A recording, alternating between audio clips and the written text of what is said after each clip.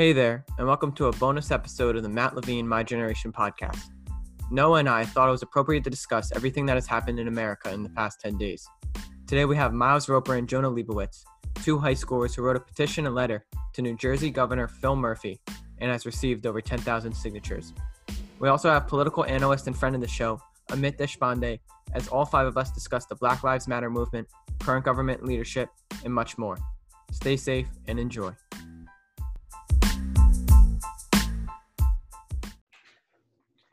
Hey everyone, Miles, Jonah, how are you guys? So before we get into the work you guys have been doing, do you want to say a little bit about yourselves? What grade you guys are in? Sure. So, as you said, my name is Miles. I'm a junior at Scotch Plains Family High School. So Jonah, want to introduce yourself then?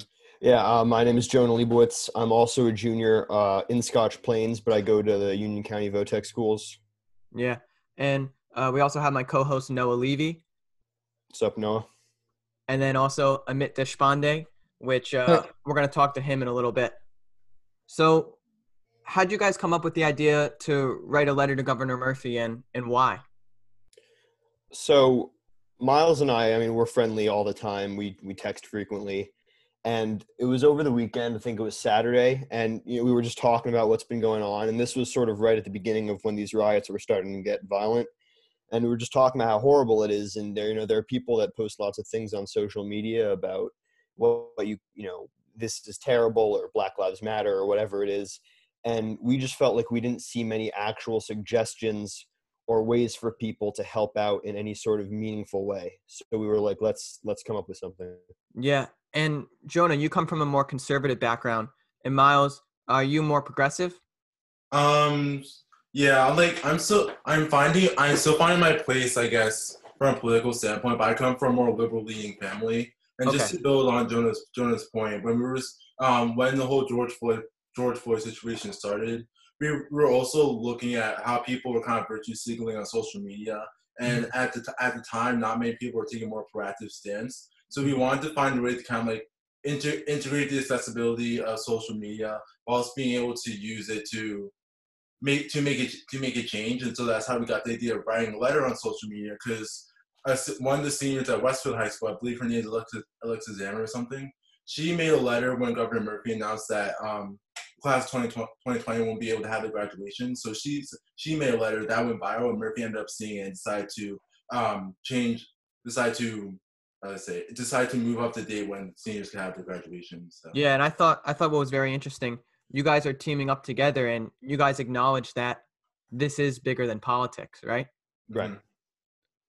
And, if I may say something about that, I think that's the reason that what we did got so popular so fast, because a lot of what you see on social media and in the news everywhere is everything's partisan, meaning you've either got people that are saying all cops are bastards, Black Lives Matter, like if you're not with us, you're racist and you're evil. And then you've got the people that are saying, well, hold on a minute, there are lots of good cops, and they get attacked by the one side and they get attacked by the other side. And what we did is we put something straight down the middle that isn't alienating to either side. I mean, we're saying we're acknowledging that there's, yes, absolutely a problem in this country that needs to be resolved, but not all cops are bad, and we respect that, and that's how we feel, and we want to erase that, idea. And here are our actual suggestions that both sides should agree with that would resolve this issue, and everyone on both sides can get behind that, and that's what we've seen. Yeah. So for those who don't know, the petition on change.org, linked in the comments, has close to 7,500 signatures. Update. It now has over 10,000 signatures. Wow. At the That's time impressive. Here, let's crazy. let me give you guys the number right now. You can keep talking. Mm-hmm. So are you guys surprised the petition has gained so much traction over the span of time? And seeing its success, how have you been expanding its reach? As far as whether or not we're surprised, I think it's something that's kind of like more or less, because then, like I said before, social media kind of revolutionizes how accessible these platforms for change have become. At the same time, usually when you start a petition in general, you don't expect it to blow up within a matter of three days. So in terms of methodology we use, at first we we made Instagram posts and spread it on our story about our petition, and like almost a draft or condensed version of the letter that we planned to Governor Murphy. We posted that on my feed and we tried to share that around. Once that gained more and more traction, we started asking people to advocate for our petition more, either by sharing down their story or sharing the letter that I mentioned before. And then Jonah actually got like a message 1 or 2 days ago from one of the personnel from change.org. And so we kind of follow the strategies he put in place, such as like messaging group chats, going on popular IG posts and leaving comments and stuff like that. Yeah, and I think it's kind of a testament to how successful the petition has been. One of the days the website was down for half the day, right? Yep, that was yesterday. So here, just to give you the numbers, the first day we put it up around 5-6 o'clock on Saturday. It had 800 signatures at the end of that day. It had 2,000 signatures on the end of Sunday, 5,000 Monday, and as of right now on Tuesday, which is Wednesday. Today's Wednesday, right? Yeah, no, I'm sorry. So it had 5,000 on Wednesday, and as of today on Wednesday in the afternoon, it has 10,467 signatures. Wow, that's amazing. So, what was your initial goal? So this is funny because people have been asking me this. My parents have been asking me this. There wasn't really a goal at first, Miles. I mean, like, correct me if I'm wrong. It was just, we see a lot of people upset, obviously, because it's a terrible situation. We see a lot of people saying stuff, but we don't see any real solutions out there, right? Meaning most successful protests have goals. The people in China last year had their list of 4 things that once these are accomplished, then we'll get out of the streets, right? And we didn't see that. So we're like, let's just come up with a list. We assumed politicians were doing similar things, but it was like, let's just put this in everybody's mind, and then maybe someone more important than us sees that and likes it and runs with it. And then when it got 2,000 signatures in the first day, it was like, oh, we said something right because everyone likes it. Yeah, and then I saw that, Miles, you posted an update to the letter. You were changing the demands of the letter to make it more focused on the police complaints, right? Yes. Just to briefly reference that, the reason I did that is because I did. Of course, I was referring to how the officer that murdered George Floyd, he had a history of 18 complaints, and Minneapolis Police Department kind of just threw that aside. So also, we really don't want that to happen. But the language I used, it seemed like I was referring to police misconduct, which can be treated differently. Well, can be categorized differently than just complaints. Then building off of Jonah's point earlier. The petition also kind of served the ulterior motive to get that quantitative data that this was a cause people will want to rally behind. So like you see, like on our petition, we have even more summarized version of our letter there. So we just wanted to be able to have another platform where we can expose an audience to our ideas and then gain that quantitative support in mass. So then when we send the final letter to Murphy, you'll see that we aren't just doing this out of the blue. We make sure to carefully craft our argument, expose it to other people, and make sure that people are willing to get behind this cause. Yeah. And if I may add to that, you asked what the goal is. So we've been both giving it a lot of thought the last day or two. Now, I mean, once it hit 10K, especially, I was like, how far do we want to take this? Like, when is enough? Definitely. And I think the conclusion we came to is, realistically, teenagers don't have a lot of say in this country. We don't have the right to vote, right? We don't have much political power. There's not much we can reasonably expect to get done.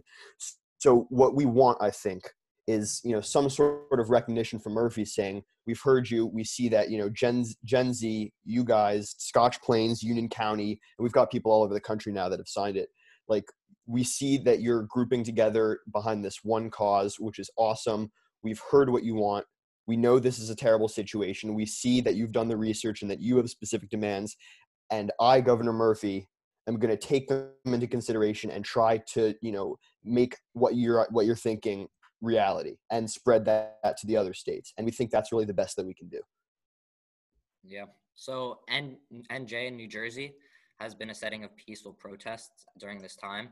Why do you think that is? And what do you expect from the immediate community?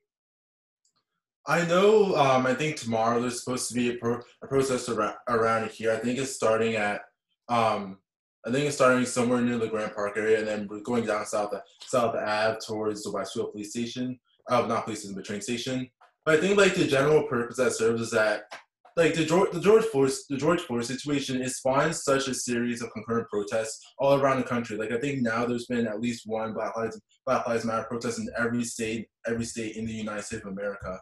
So I think it just shows that people are just tired. They have enough of the systemic issues plaguing communities around our nation. And like I was talking to one of my friends earlier, and like Jonah said before, we haven't really seen what specific demands these protests want, which will be issued down the line when politicians are specifically trying to appease that group.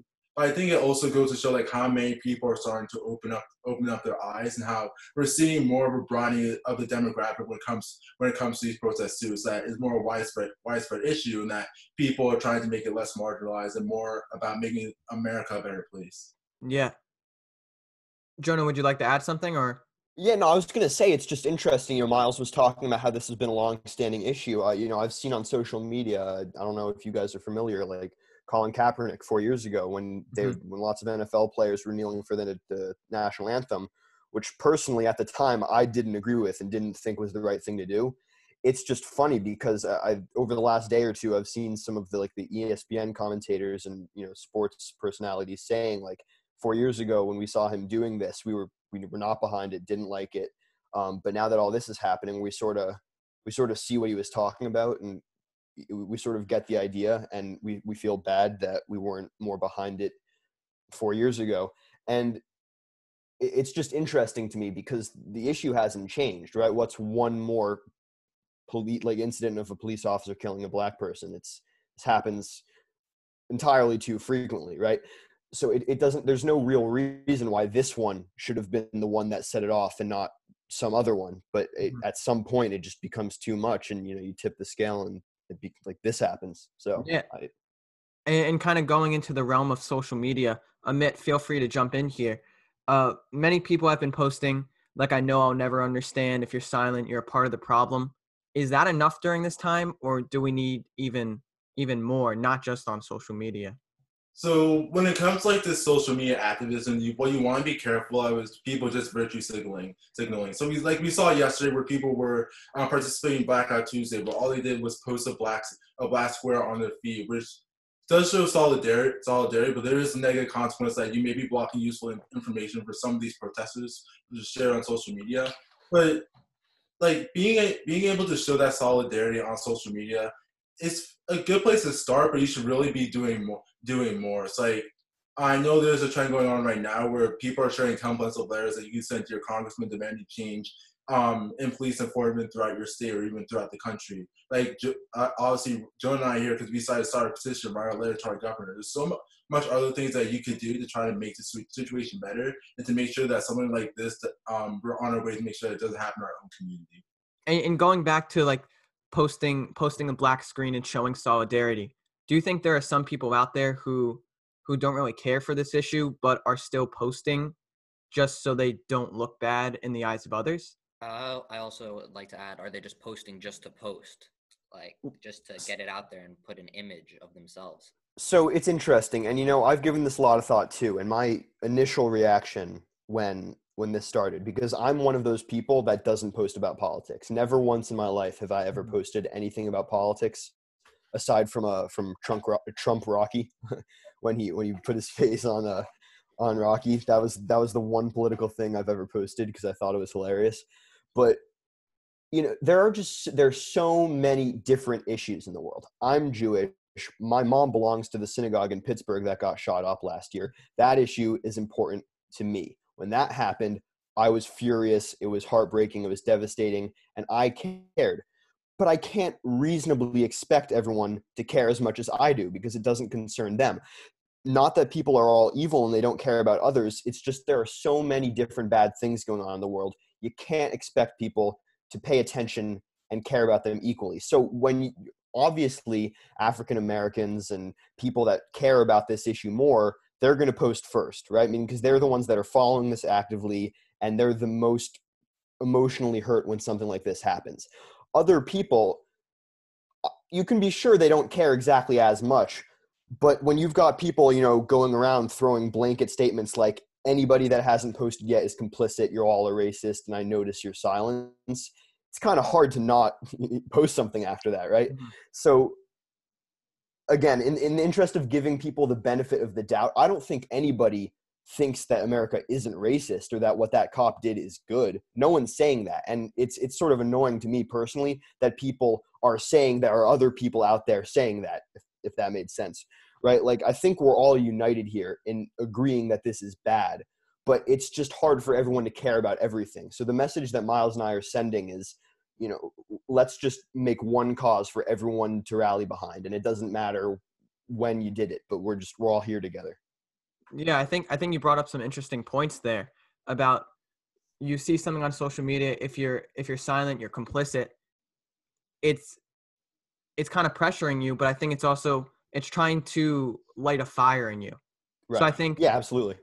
I think there's a good aspect of it, but then like if you take it the right way, I think you have to be inspired by it. And I think that's an important message to take from that. Amit, what do you think about this? Well, I think there's two things that are happening here.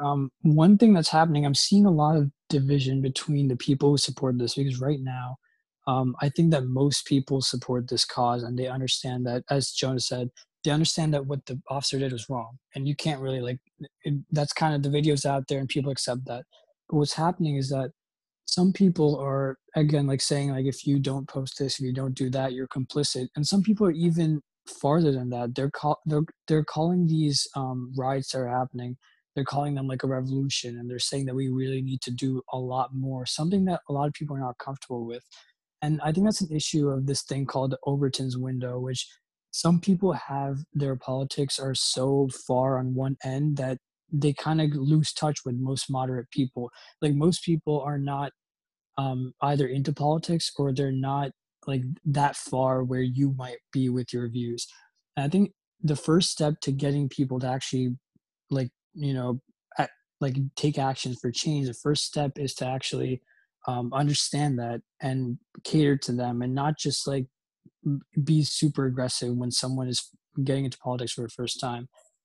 The second issue I'm seeing is that the murder of George Floyd, it was definitely a police brutality and a race issue, but afterwards, the protests and the riots, this is like a multifaceted issue. There's a lot of things happening, especially with the federal response. I know that recently President Trump, he threatened to invoke the Insurrection Act of 1807.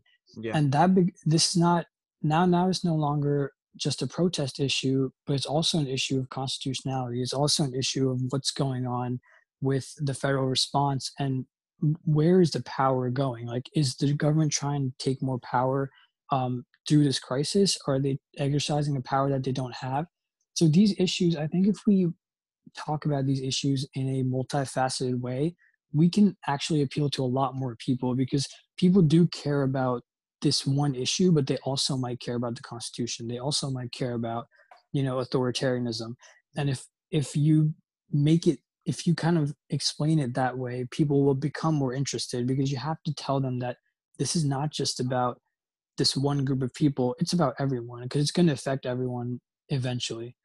And so I think that if we really think about it in that way, we can really appeal to a lot more people. Yeah, and so let's go further into the topic on the protests that are going on throughout our country. What are your overall thoughts? I think what's happening right now, especially because we have protests, but then they do turn into riots, and there are obviously riots happening in many major cities. I think what's happening, though, is that the riots are overshadowing the protests. Like, I think there's a really good and peaceful protests happening, but what's happening is when these riots happen, the police have no choice but to respond violently.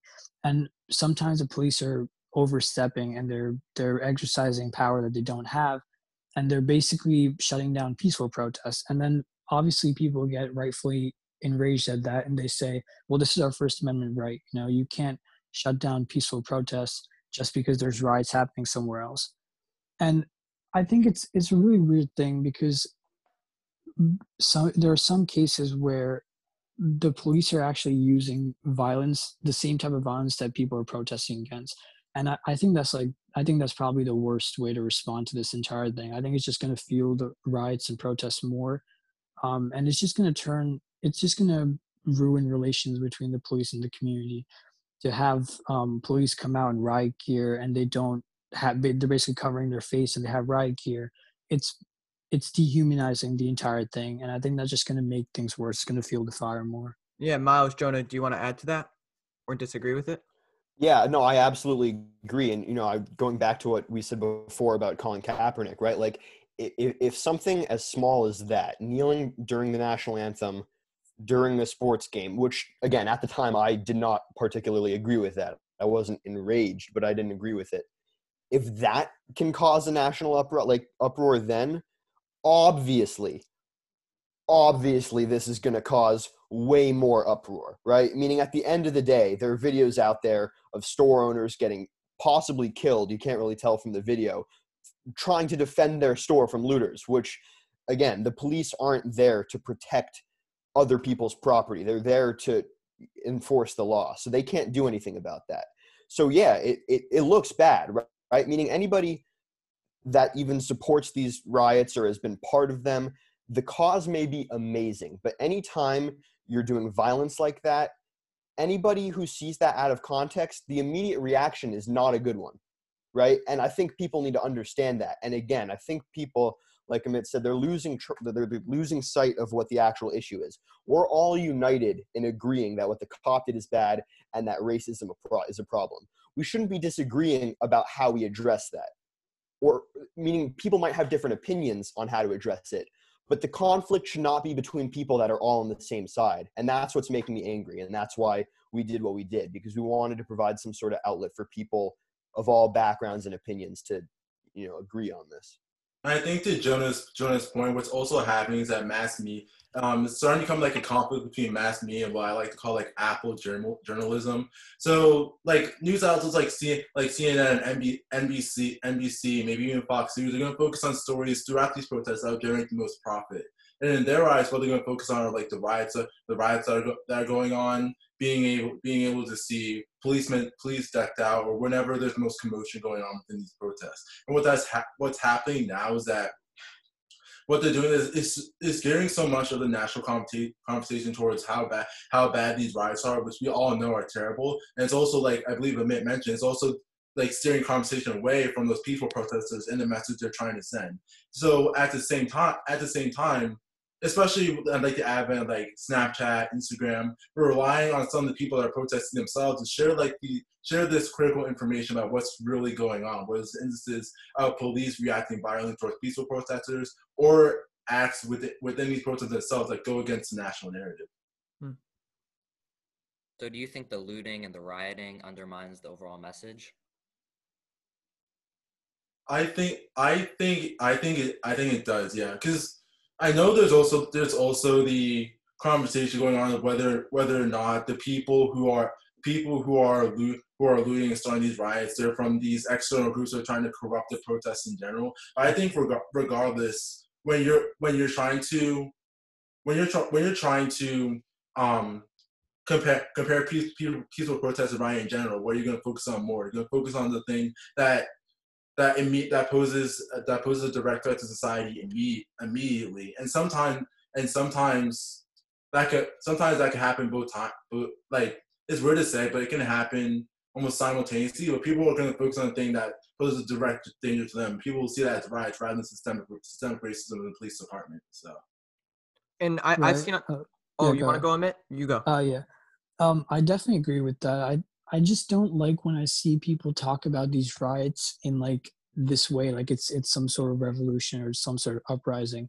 I think that's a really dangerous way of going about things, because I do agree that demonstrations, and even maybe more aggressive demonstrations, have a place in democracy. I do understand that when, legislators and politicians don't listen to you, you have to demonstrate and you have to show them that you have to listen to us.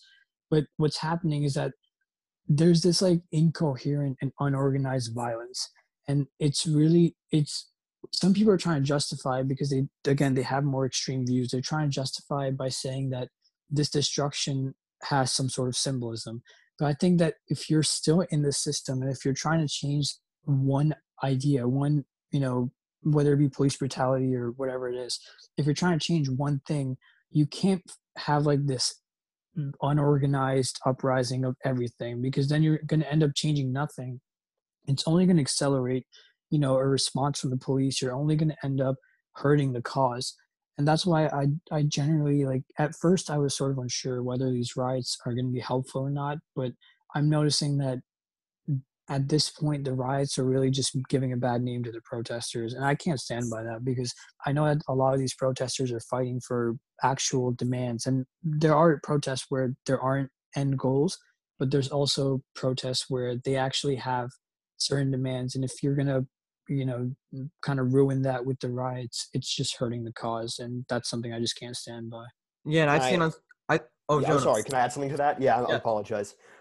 So I don't know if you guys are familiar, the movie Gangs of New York with Leonardo DiCaprio. So it's about this. Yeah. It's about the 1873 draft riots. So in Manhattan in 1873, this was during the Civil War.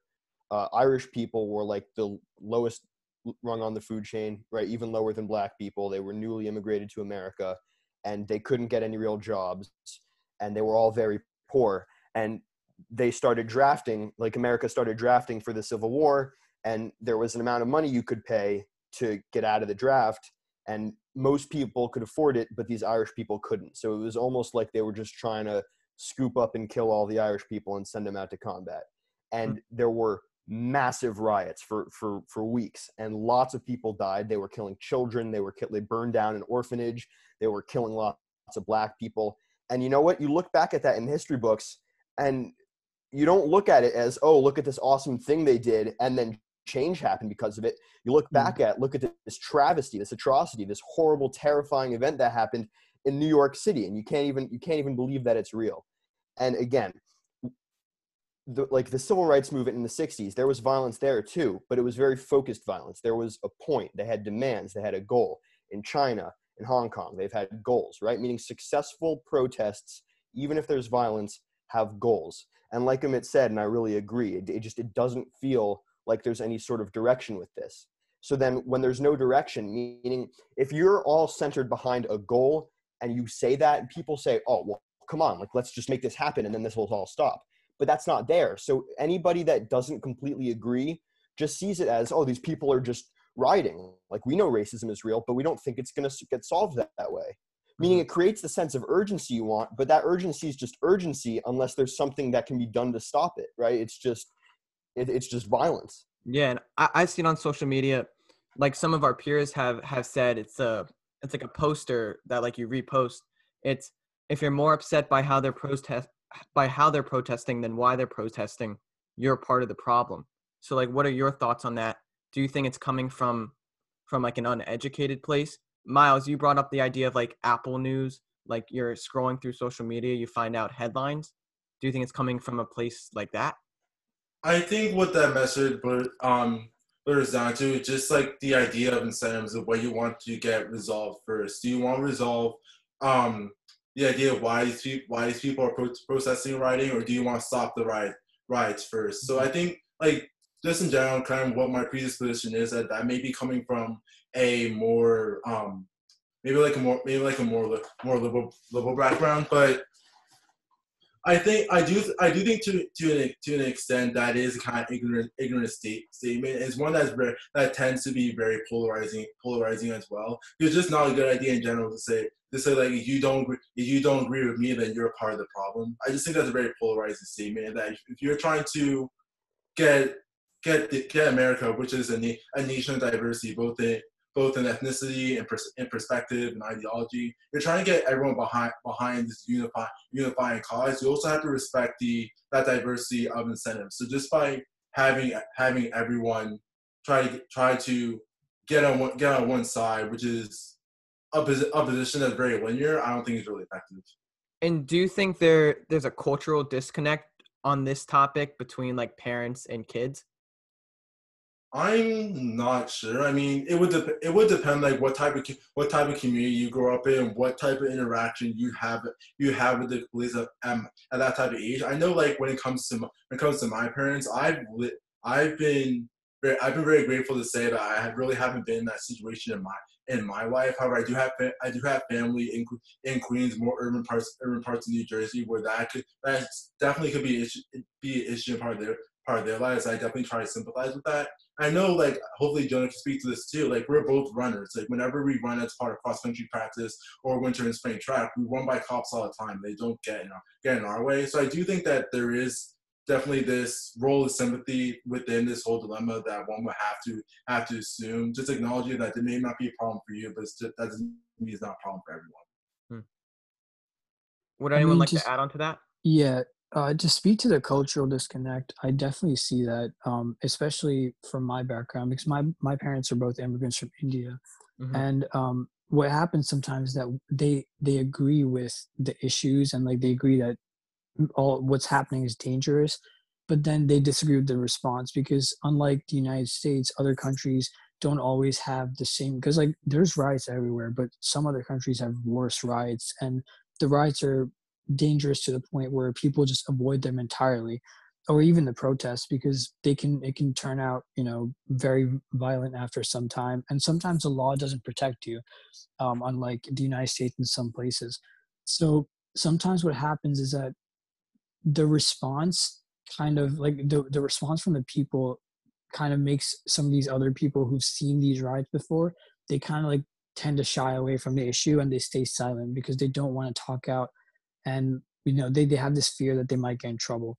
So I think again the violence it's divisive, really, like on what it's predominantly coming from one side, and we can't like be divided through violence between the people, because really this issue it's not about different people and different opinions, it's about the people versus institutions. Like the police is an institution, the state is an institution, and this issue is largely institution versus the people. And if we keep dividing amongst ourselves, well then, like right now you see people in Congress or in people in state legislators, they're not really they're not having an issue with this.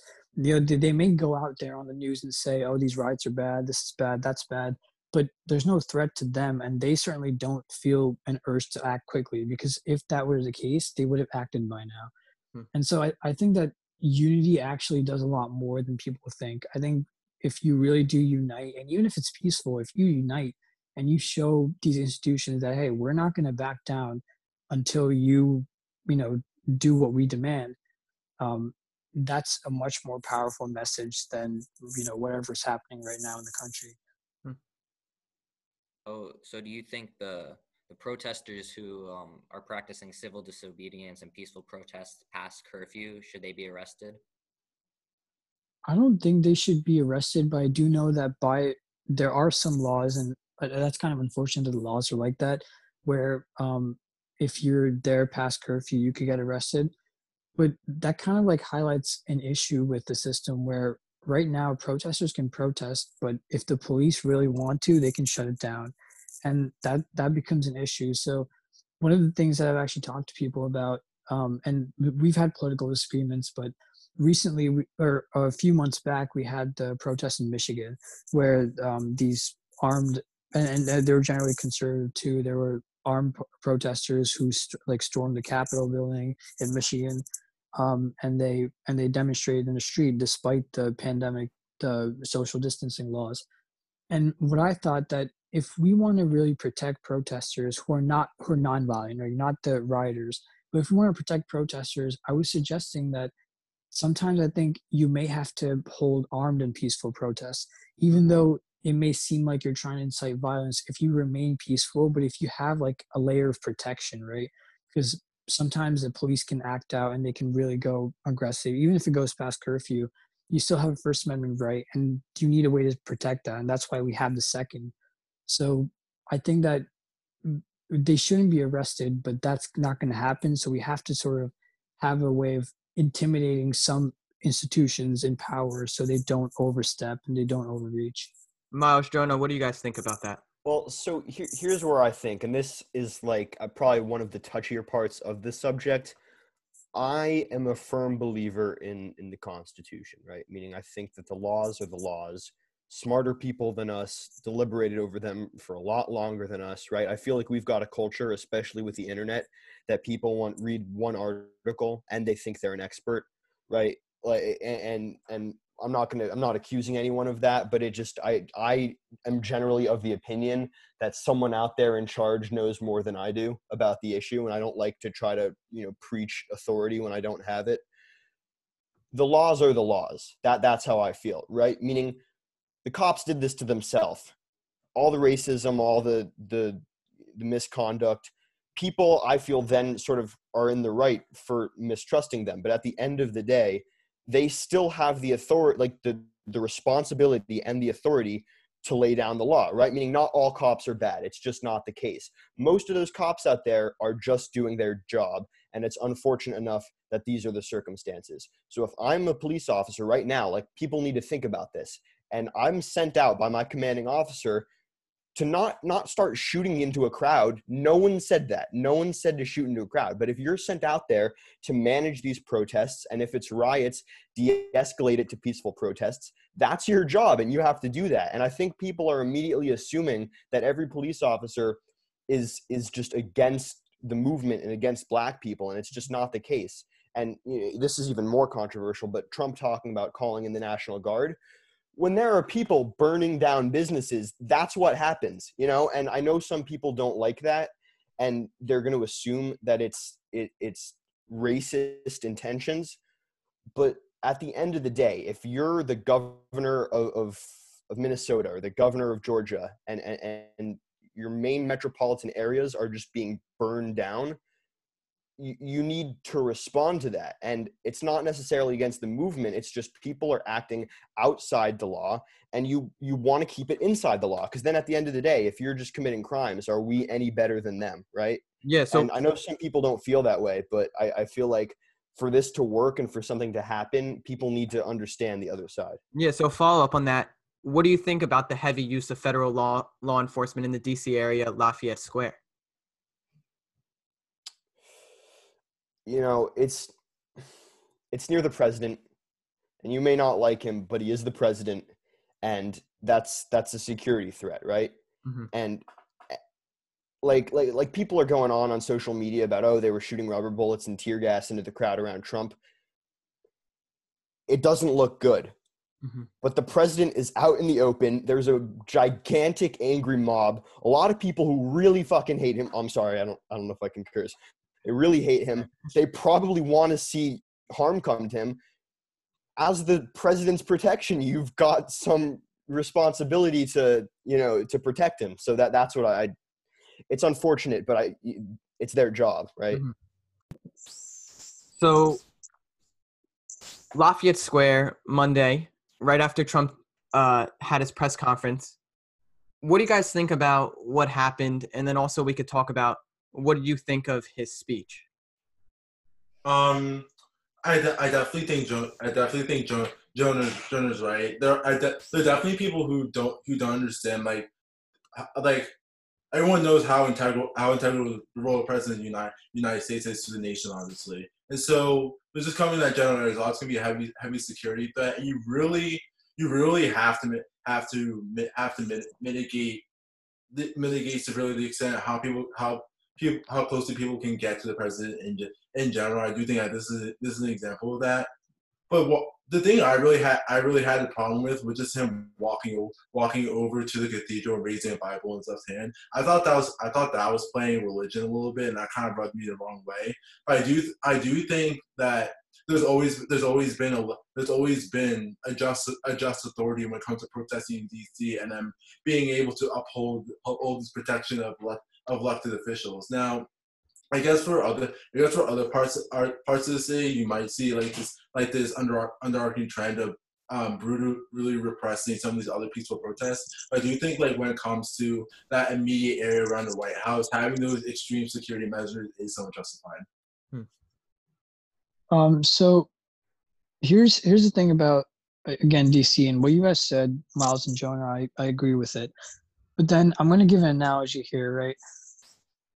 You could say, like, imagine you were back in, I'm not sure when the Revolutionary War happened, like 1700s, right? And there was the British King wasn't there, but 1776. let's just say that the British King was there, in the colonies. He would have the same protection, and the Continental Army, the ones that were revolting, they would obviously be going near and trying to gain strategic, you know, uh, gain military strategic areas and try to basically push the British out. So I get it that there's obviously this authority, but I just want to bring the context because I'm not advocating for obviously a civil war. I'm saying that there can be authority and there can be laws, but they can also be wrong. Like Mhm. you can't like, and this is why like as we progressed as a nation, we've become less of a constitutional republic, but we rather become an administrative state. And what's happened now is that there's really no way, like the people don't really have any power or any threat against the government. Obviously the protesters and like I get protecting the president, but what happens when this government doesn't listen to you? What happens when the president is saying things that might threaten the constitutionality of like, you know, the police action and things like that? What do you do then?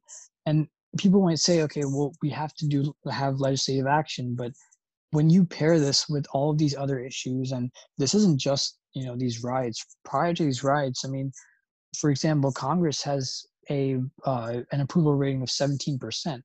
So like, can you really call them representatives anymore? Can you really say that the government and there's like law and order? Like people like to say that there's law and order and we have a rule of law, but does that really exist if this isn't a democratic nation anymore? Because then that's a really easy way to sort of transform into an administrative and authoritarian state, and that's obviously an issue. And it really depends. Like maybe 20 years from now, most of us might be in favor of like a revolution or something, right? Like you never know. And again, not right now, but we may be in favor of that. So like how important is authority after a while? Like does it really how much weight does it have when we have certain issues where it's really like the government is not abiding by the constitution or things like that?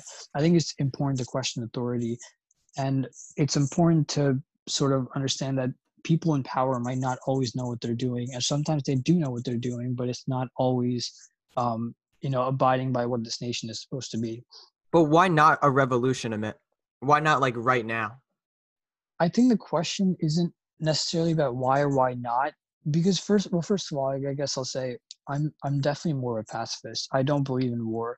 I don't believe that violence is ever the answer, but I do believe that it's a necessary evil in some cases. I do know that when you have to defend a people's liberty, you have to have a response that's violent, and it really depends. It's the context.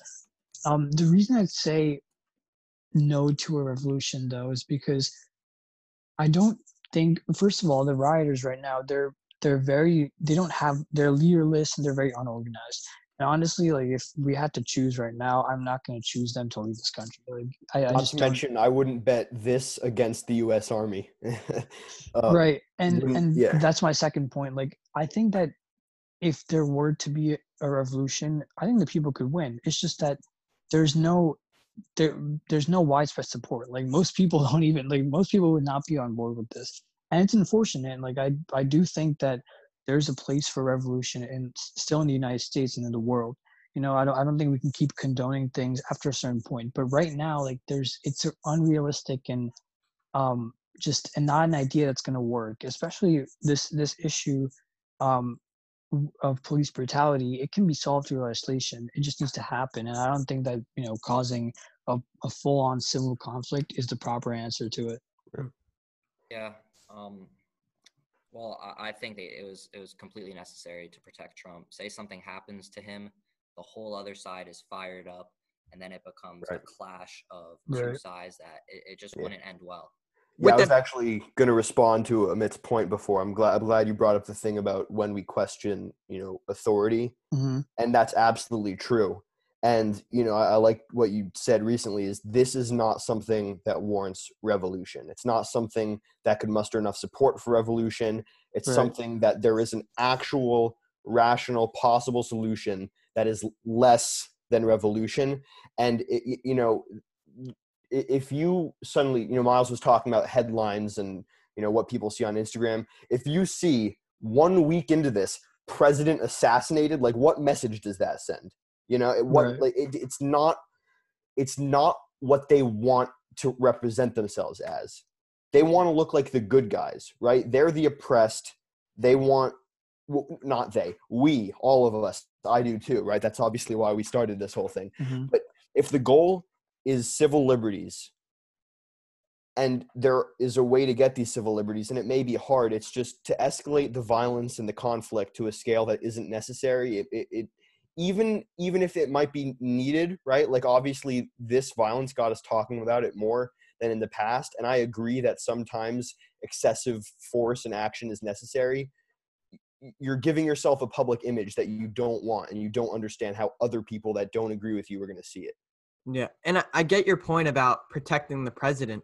It's just, why is he doing something like that? Like, what's the need for something like that? And I think there is no need for that. And Amit, you spoke about the idea that whether Trump or Biden being in office, it's not going to change anything as far as race relation goes. Mm-hmm. And I agreed with you, but now I'm not fully sure, because like something like this, I just don't think it sends the right message. I really don't think it sends the right message. What the protesters are doing, or what Trump's doing? No, like what he did with the whole church and how he... And his speech, right? Yeah, his speech. Yeah. And then also, there was no reason for him to hold up a Bible and walk across the square to take a picture at a church. Especially because they knew it was going to have that response of people going after him, and then the guard having to start shooting. Right. Yeah. You know what, honestly, and this, I'm trying to remain completely as apolitical as possible. This is just, my political views are not part of this. Mm-hmm. I don't mind a lot of things Trump has done. Like, I've been with him much longer than most people have, and he's a fucking asshole about all this. Like, he's handled this terribly, horribly. Usually things like this, and I was talking about this with my dad yesterday. I looked up these statistics. The highest presidential approval rating ever was 90-something% the week after 9/11. Bush. And people hate Bush. Mm-hmm. Hate him. But he's had the highest recorded presidential approval rating, and the next one is Truman shortly after World War II ended, even though they dropped the bomb in Japan. Like, disaster and conflict is the best possible thing for a president. It is so easy to come out of it looking good. You just got to smile, be a leader, and once you get through it, he's the person that led us through this, and he's done the opposite of that. The absolute opposite. Like, if I were his advisors or a diehard Trump guy and I wanted him to get reelected, and I'm not commenting on whether I do or don't, but like, in his best interest, it's not that hard to manage the situation, and he's done a horrific job of it. Seriously, he's shooting himself in both feet. It's a disaster. Yeah. Right, but like, what kind of a message? I mean, I get that that's the reality, right? Like, after a wartime, the president tends to have like a very high approval rating. But like, I think that attitude in our country just needs to change. Like, are we really going to unite over conflict and war? Especially it's overseas. Like, we haven't had a war on U.S. soil since like the War of 1812 or something, or like the Civil War, the Civil War.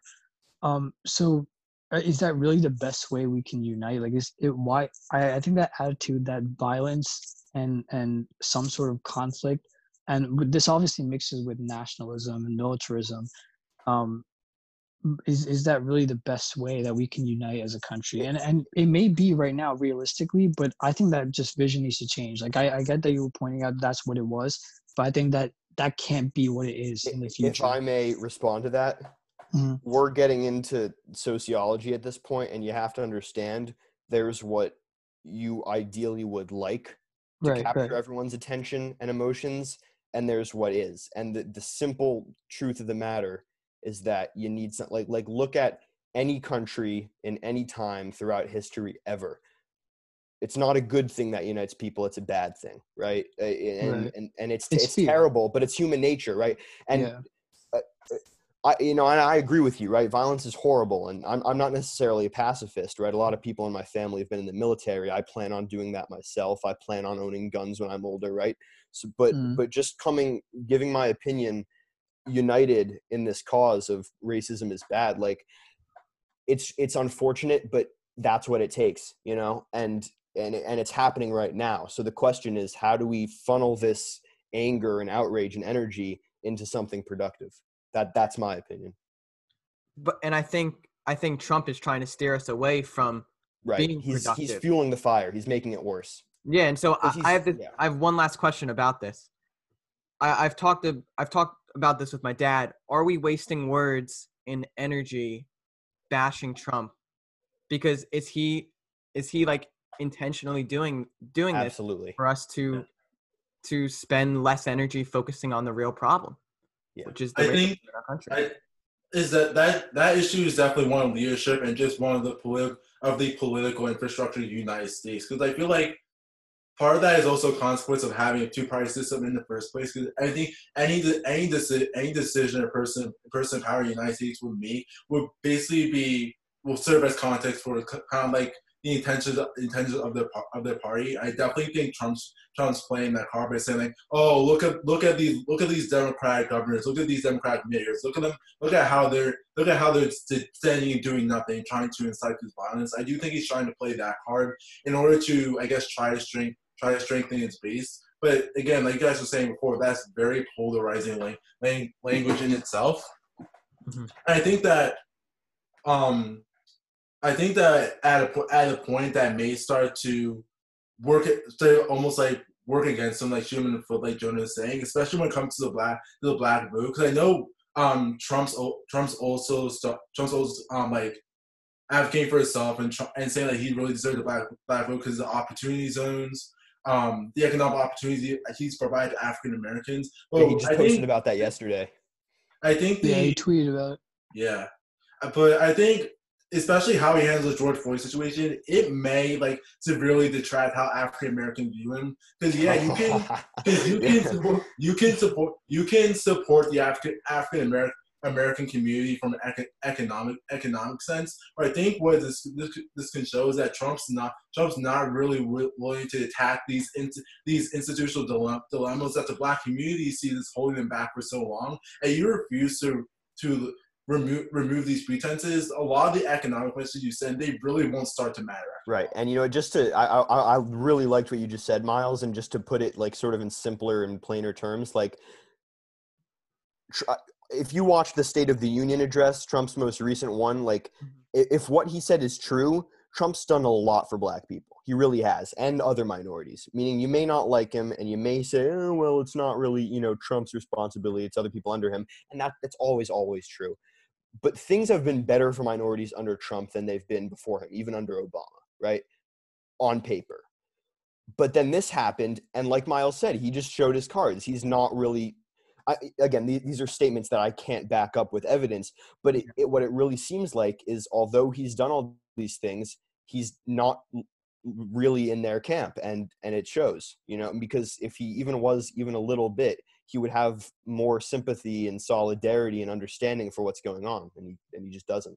Yeah, and it definitely shows. Kind of steering away from the current leadership. What do you think is going to happen when this situation dies down? Do you think we're still going to be talking about this specific situation in the middle of July? And more importantly, do you think kids are still going to be using their social media to post about race relations in the U.S.? Well, I think I'm sorry, you go first. Yeah, I think that there's definitely really good progress that's happening, because I'm seeing people post stuff that like I haven't seen them post ever, right? But the problem is that this is only the tip of the iceberg. Like I don't want to take away from the issue of police brutality, because I think it's one of the most pressing right now. It's probably the most pressing right now. But then there's countless other issues, and it's not just issues like the typical politics, right? People always mention like things like taxes or whatever. Like that's not what we're talking about here. We're talking about this is beyond Trump. This is beyond just the president, the government. This is the entire structure of America, the entire power structure. And the first thing we can do to really keep talking about it is get people to really understand this entire context. There's still people who kind of just have this certain view of America and the world, really. It's not just the United States. They have this certain view, but they don't know like what happens at the top or how things function at the top. And if we really try to understand that, we'll know what we need to fix. but I don't see much of that happening. People are just kind of posting these like aesthetics on their stories, and like that's great and all, but honestly, after a certain point, it's really not, because you really need to know a lot more about what's going on, and be aware about like what these people are doing, because again, it's very easy to fall into this like tribalistic camp of either like left or right, Democrat or Republican. But it takes a lot more to step away from the entire system and just look at it and see like, okay, the problems sometimes are greater than just partisan issues. And I think if we understand that, it's going to really like set off, and people are really going to become more aware generationally. But I don't see that happening right now. So I'm just trying to use my platform to, talk about that and really spread information as much as possible. I'd like to add to what he just said. I think generally progress sort of builds on itself. You got like a snowball effect, right? Meaning if you look back at the 1920s, so the whole progressive movement, it started out with one thing, but then in the span of like 10, 15 years, you got women's right to vote, better rights for workers, better labor law, and like it builds on itself. And there's periods where things get so bad in certain ways that you realize now is the time for a change. And if you want to end this with some sort of optimistic message, I think maybe an idea to walk away with is that this is the beginning of that next wave, right? Meaning people are finally noticing, like Amit said, that there's something institutionally wrong with America, and it's not just police brutality, it's people's ability to make change outside of the government. And it needs to start somewhere, right? Meaning to say America is institutionally messed up and people can't make change. You can't tackle that issue. Where do you start, right? Like, how do I address the issue of America is broken? It's impossible. It's absolutely impossible. But if you have one issue, which in this case is police brutality, let's get this issue solved. And then people see, it took some violence. It took some time, but it happened. How did that happen? And then you can start repeating that, and eventually you get actual change. And I think I'm optimistic. I think this is the beginning of one of those periods of time where we're going to see several issues get solved, and hopefully a better country for all of us. And I think that once that starts to develop too, people will start trying to advocate for more efficient means to get what they want to see done. So like we were talking before earlier within this podcast about how the protests in Hong Kong, they had goals, they had demands to achieve, and they had strategic and efficient means to get those demands interpreted and essentially met. So I think as after this inciting incident, as time progresses, people are going to think more critically about how they could try to use the system against itself in order to try and push the demands they want to see in society. Yeah, exactly. Yeah, that's it. That I actually agree entirely with what you guys said. Like, people around the world are definitely getting out of their homes and getting on the streets, and really like they're pushing for demands. And I think that if the U.S. follows suit, that's going to be perfect, because you're going to set a trend where people get involved and they start solving an issue and then another issue, and then they see what they did wrong, then they're going to fix it, and then they're going to solve another issue. And that's really the best way to go. I think that's with all that's happened in 2020, if that can unite us, I think that's going to be an incredible thing for our future of this country. And as we kind of begin to wrap up here, this podcast is about Generation Z. It's for people involved in whatever that interests them, but they're doing great at it. And so you three are kind of, you guys are doing awesome work. And do you think social justice and like helping to end racism is in your future? And do you think that's a career path that you would want to go on? So I'll go first. It's funny because this whole thing is just so foreign and alien to me. I'm generally conservative, right? Meaning I believe in the right to bear arms and all sorts of things. And it's just so funny because I've been interacting with so many people on social media the past week that if they knew any of my other political beliefs, we'd be having a very different conversation. Yeah. But it doesn't matter. That's the point. It doesn't matter. We've had people that commented on my post, not all police are bad, MAGA, MAGA, MAGA, MAGA. And I convinced them to sign our petition, meaning anybody that focuses on that, they've got the wrong idea. But that's sort of a tangent. The point is, it's been like, I'm not about this. This is not me. We just posted something because we felt something needed to be said, and we sort of got dragged into this much bigger movement on accident because it just happened to have some success. So I don't know if this is what's in the cards for me, but clearly we've got sort of a knack for it because we've got, 10,000 signatures in 4 days. So, I mean, we'll see. Yeah, I know. Yeah, go ahead, Miles. Right. So I know for myself, like as a concrete professional, I'm probably going to go into STEM discipline, maybe like material science or something like that. But just in general, my family always advocates for staying woke and speaking out for what you believe in. Like my mom's an avid playwright who recently wrote a play about the New York riots in 1960s and which is essentially an allusion to what part of her family went through during that time. My dad is a corporate executive for Prudential who's exposed to these executives from all over the world, from Italy and China, getting used to those type of political and social economic landscapes. So I think that while it may not be a concrete profession, I definitely will invest more on myself towards evaluating society and what I want to believe in, and making sure that whenever something needs to be done, I won't be afraid to arouse support and make sure it gets done.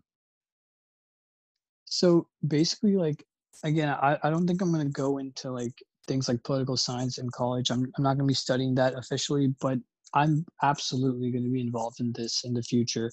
I'm definitely, and I like to take things a little bit of a different approach. Like, people, again, tend to like talk about politics in a certain way, but I like to take a philosophical approach. I like to take a much bigger approach to things about just, institutions, structures, and like our human nature and how we sort of, it kind of went back to like what Jonah mentioned. It was like a sociology question. And I think these questions can answer a lot. And if we really like talk about science and politics and combine those together, we can really start to solve these issues and understand each other. I think understanding is the biggest thing that we can do. It's very easy for you to see, maybe someone wearing a Trump shirt or wearing some hat or something like that and immediately make assumptions about them. But if we can actually understand each other and move from there and like find some common ground based off of that understanding, I think that's the biggest thing that we can do for humanity in the future. Jonah, Miles, do you have anything you want to say about the petition, about the letter before we close? In the time we were talking, we broke 11,000. So that's cool. Congratulations. That's amazing. And this is recorded on Wednesday. Yeah, this podcast will be published on Friday. So yeah. So it's gonna be a lot higher by then. Honestly, I just like to say, this has been absolutely exhausted. Both of us have been up for the better part of 4 days, not much sleep. Just pushing this on social media to news. I've got a call with NJ News later today. They're writing an article. So Miles, I have to send you the questions that we have to answer, like on the patch, NJ News. If you want to go shout that out, I can give you the link when it gets put up. Sure. But we've got an article in the paper, and we're just trying to get Phil Murphy to notice us. So once he does, I can go to sleep again. I hope this doesn't go on much longer. Honestly, like, it'd be cool if it gets like 1 million signatures. I don't want that. I want to just get the victory that we're looking for. But we're here for this as long as it takes. That's awesome. Yeah. Yeah. So along with that, I think I mentioned this before, but part of our movement is that we're drafting a letter that kind of goes into details of the demands that we want, backed up by data. We're planning to mailing that to Murphy. Once we get done with that draft, I'm sending to one of the editors for Star Ledger to see if we can get published there too.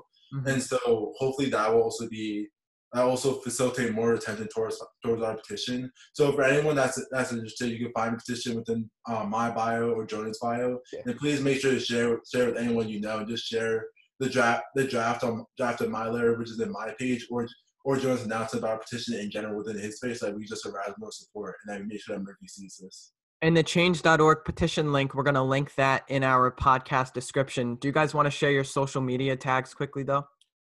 Yeah, okay. So, and we can send them to you. Mine is on Instagram. It's Jonah L3. So that's me. Okay, for Instagram, yeah, mine is Miles_Rock1242. Everything's lowercase. And if you want to follow me anywhere else, that's also my Snapchat. Yeah. All right. One final thing to add. Finally today, this is good news. I've successfully infiltrated the Scotch Plains Fanwood 18 and up Facebook group. Nice. So I posted a shout out for our thing in there. We've gotten some good response. Miles, someone called us fine young men. So we're on our way. No, this is amazing work that you guys are doing.